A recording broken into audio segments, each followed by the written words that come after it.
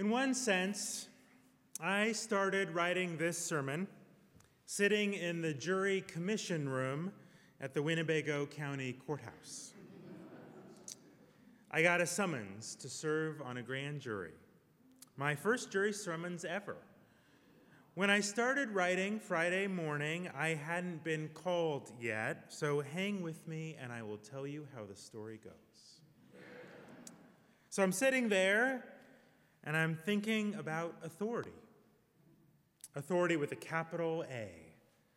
We have been summoned to the jury room on force of law, on threat of penalty, even imprisonment if we fail to appear, so that we might judge others, decide if there is enough evidence to send them to trial. I'm not sure, first thing Friday morning, if they'll ask me how I feel about that. But if they do, I'll tell them it's complicated. Do you have 20 minutes? Because authority can be necessary. Someone to count on, some system of rules, some accountability for those rules. Because Hobbes is partly right. It's Hobbes who says that without civilization, life is nasty, brutish, and short. And without accountability, without rules, it is the battle of the strong, those without scruples or conscience who win, power grab and chaos. I believe that. I've seen that. And I've been trained from a very early age as a lifelong Unitarian to always question authority. And Hobbes is partly right, but I think Foucault and Nietzsche are also partly right, that corrupt power cloaks itself as authority. The system of control, the enforcement of cultural norms through the law, I think that's right too. And I think that Michelle Alexander is right in that the system, the criminal justice system, is deeply and irrevocably racist. Winnebago County is, 11, 12% black? The grand jury room at 8:36 a.m. on a Friday, about 120 people in the room, maybe 1/2 of 1% black. I wasn't the only one who noticed that, said something about it. So it's complicated. Part of me wants to fight authority, to take these tables we're sitting at Friday morning and throw them across the room, to object, to throw a wrench in the system. Part of me wants to be quiet now and be obnoxious if I get selected. Thought about that. Part of me just wants to do the job and try as fairly and calmly as I can to be reasonable and compassionate. It's hard to know how to be helpful sometimes. So in one sense, I started writing this sermon early Friday morning in the grand jury room. Friday is writing day. I knew I'd have to wait, so that's what I did. In another sense, though, I started writing this sermon when I was about 13, when I knew the answer to every question.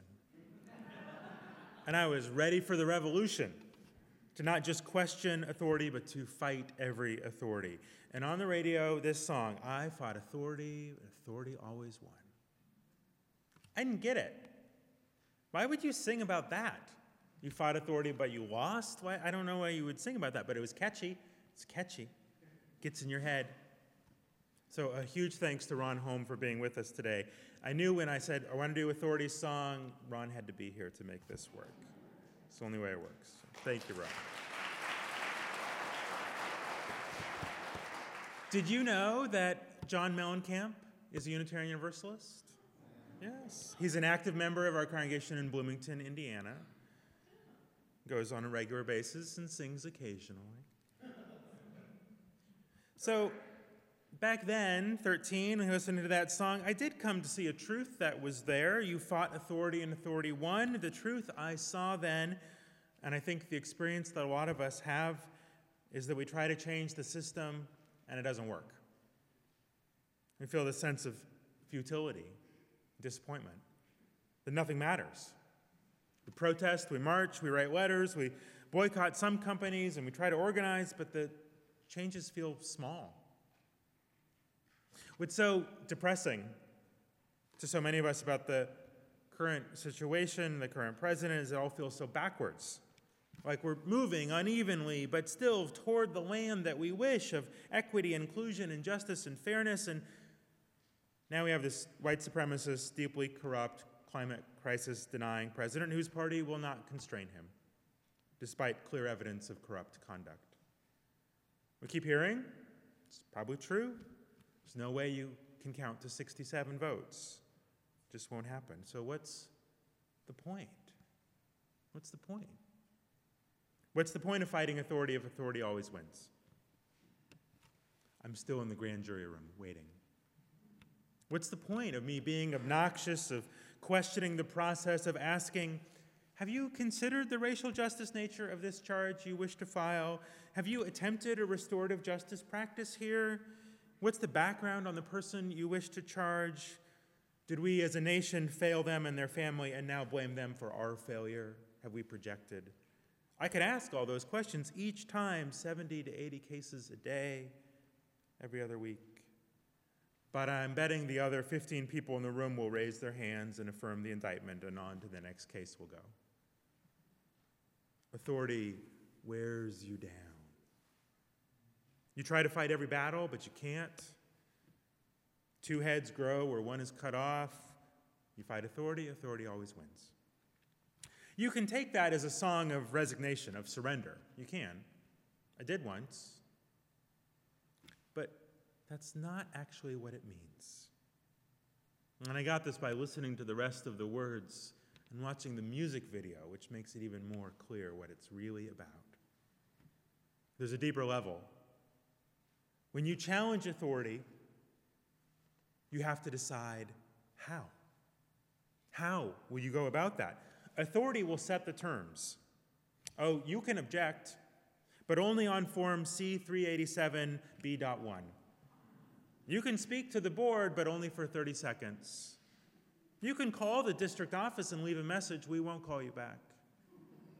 You can protest, but only in the free speech zone. They have those at protests. So you fight on their terms, and they win. They've set the rules. Of course they win. The House always wins. Something else happens. When you fight authority on authority's terms, you reinforce the nature of that authority. You say when you fight them in the way that they choose that their system is legitimate. You're participating in it, after all. More than that, you let them get in your heart and your soul. When you spend all your time fighting authority, it's easy to become that which you fight. You copy their tactics. You emulate their methods. How many times? How many times has the revolution against the dictator by the freedom fighters just produced another dictator for another set of freedom fighters, over and over again? The logos change, the slogans change, but does anything else? You fight authority, authority always wins. But if this is the true meaning of the phrase, that when you fight authority on authority's terms, authority wins, it suggests, doesn't it, another way. Don't fight authority on authority's terms. Don't play their game. Don't do that. Don't emulate their tactics. Don't let them occupy your mind and your heart. Do something else. Open the window, children, and let the dove fly in. Open the window now. The most successful movements for change involved a refusal to follow the rules, to play the existing game. Dr. King and the Civil Rights Movement saying, we're not going to use violence. We're just going to sit down and not get up. And we're going to start with love and end there too. Gandhi refusing political power, just taking a walk to the sea. Just taking a walk. Go another way. The forces working for marriage equality a decade ago, less, decided to stop playing Don't Hurt Us over and over again, which wasn't working, and instead, go to your neighbors, tell your story. Tell your story. Tell your story over and over again. When authority sets the rules, don't play by those rules. Just do something else. Go another direction. Now, that's easy for me to say, but the question is how? How do you do that? I don't have all the answers, but I have some ideas. Part of it, I think, is to hold tight to our first Unitarian Universalist principle, the worth and dignity of each person.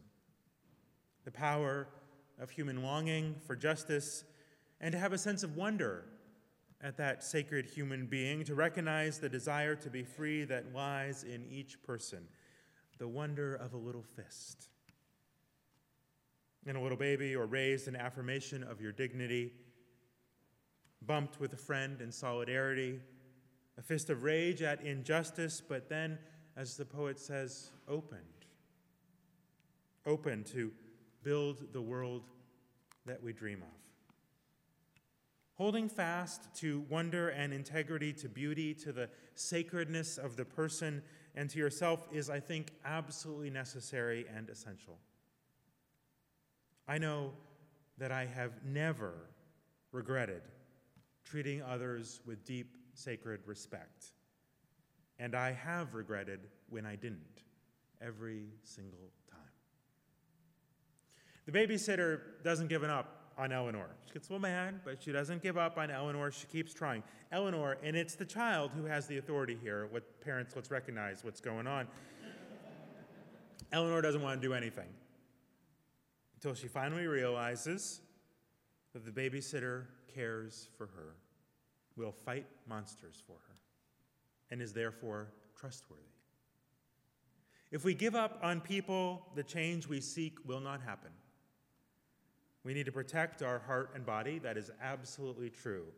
And I'm not asking you to not do that. But when we can, to stay committed to the sacred nature of each person. It's hard, but it is better. And it's the only way. If we want to build the world we dream of, the world of justice and mercy and love, then we have to act with mercy and love and justice. The ends never justify the means. They don't. I know it feels like we have to fight as dirty as they do, but that way lies disaster. Just the replication of tactics of domination. Holding fast to the sacred nature of each person is closely related to holding fast to a vision worthy of our effort. Authority wears you down, distracts you, it funnels you into uselessness and nonsense, it shortens the horizon of our vision. Instead of building robust networks of mutual support, instead of creating love and mercy and raising children of hope and building institutions that count for people, we're just getting ready for another election cycle. Just wrapped up in another news day. We lose the thread. We lose the vision. Instead of building something worthy, we're fighting to win and for them to lose. And authority wins that fight every time. So you need a vision, picture of something different. There's more love somewhere. There is more joy somewhere, more hope somewhere. It's important to note that this means literally Canada, or at least north of the Ohio River. I mean, that's what it means. This is a spiritual, a song of the enslaved Africans wanting to be free, and when we say there is more hope somewhere, we mean that way, north. North, wanting to be free. Slave rebellions were real and important. They happen more often than the history books record, but the vision of freedom, of what the world would look like, absent this institution, is what people held fast to. And after the Civil War, that land began to be built in the South. Voting rights, power over your own labor and property.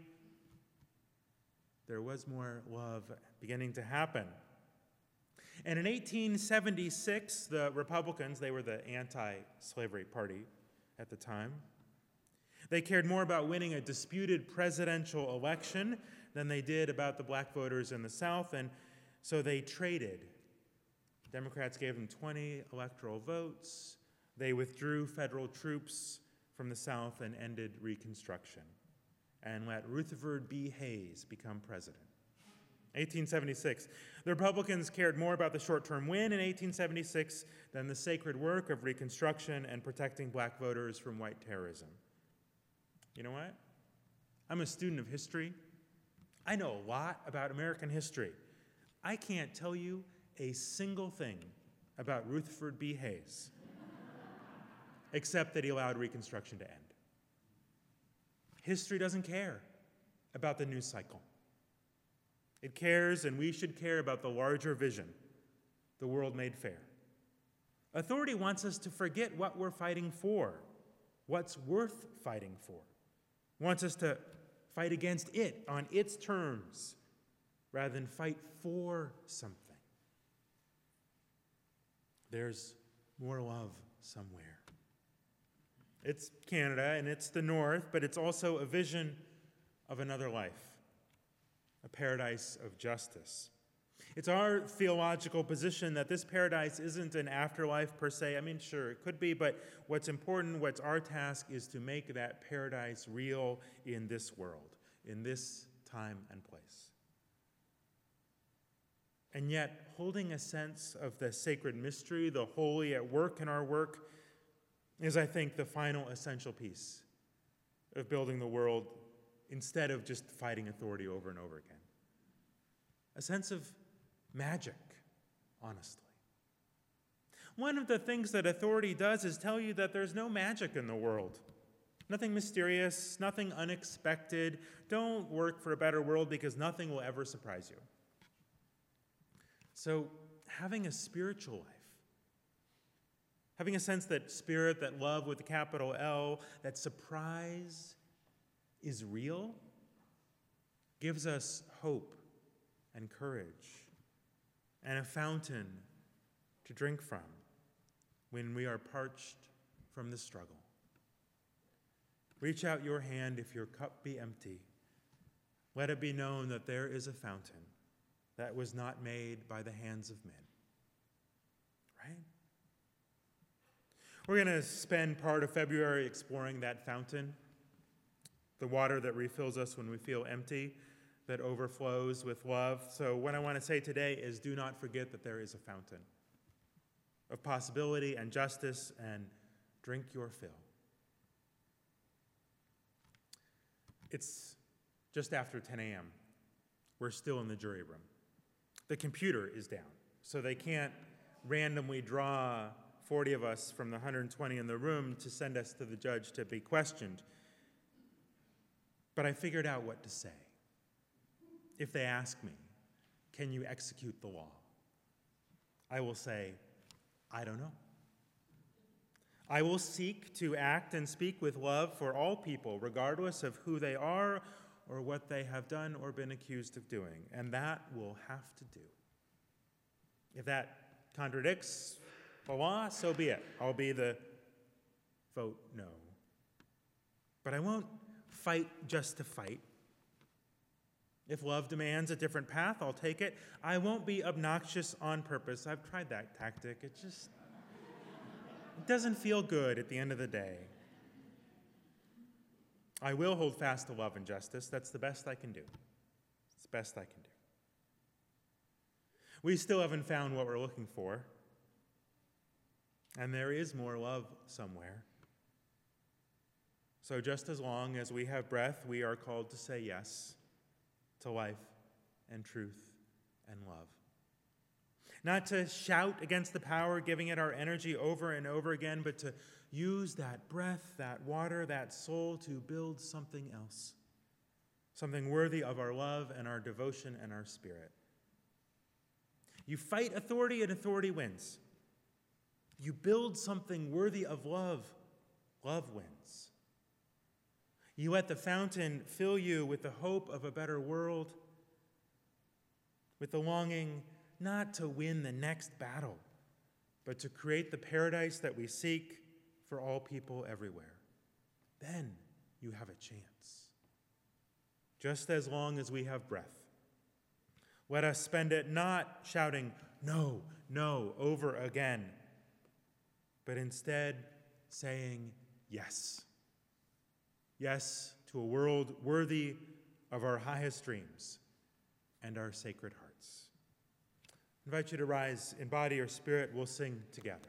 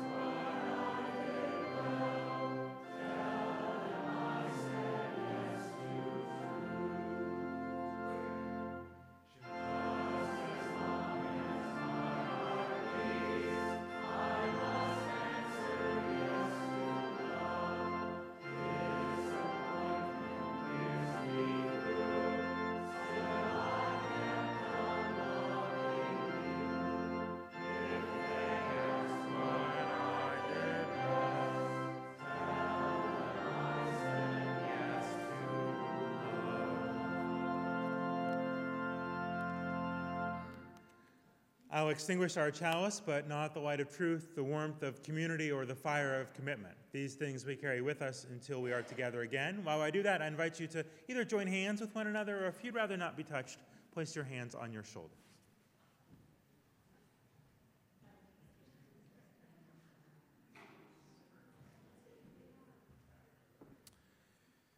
120 people in the commission room, 40 get called into the room to be questioned, 16 get on the grand jury, and I should buy a lottery ticket. I will not be in the office every other Wednesday for the next 6 months because I'll be downtown. But I'm not the foreperson, so I escaped that fate. That's all right. I'll do my best. That's all any of us can do. Words for our benediction from Philippians 4, whatsoever things are true, whatsoever things are honorable, whatsoever things are just, whatsoever things are pure, whatsoever things are lovely, whatsoever things are of good report, if there be any virtue, if there be any praise, think on these things. We'll sing our benediction, our closing blessing, and then I'll ask you, if you're a member, to take a seat for our special congregational meeting, which should only take a minute or two. Let's sing together.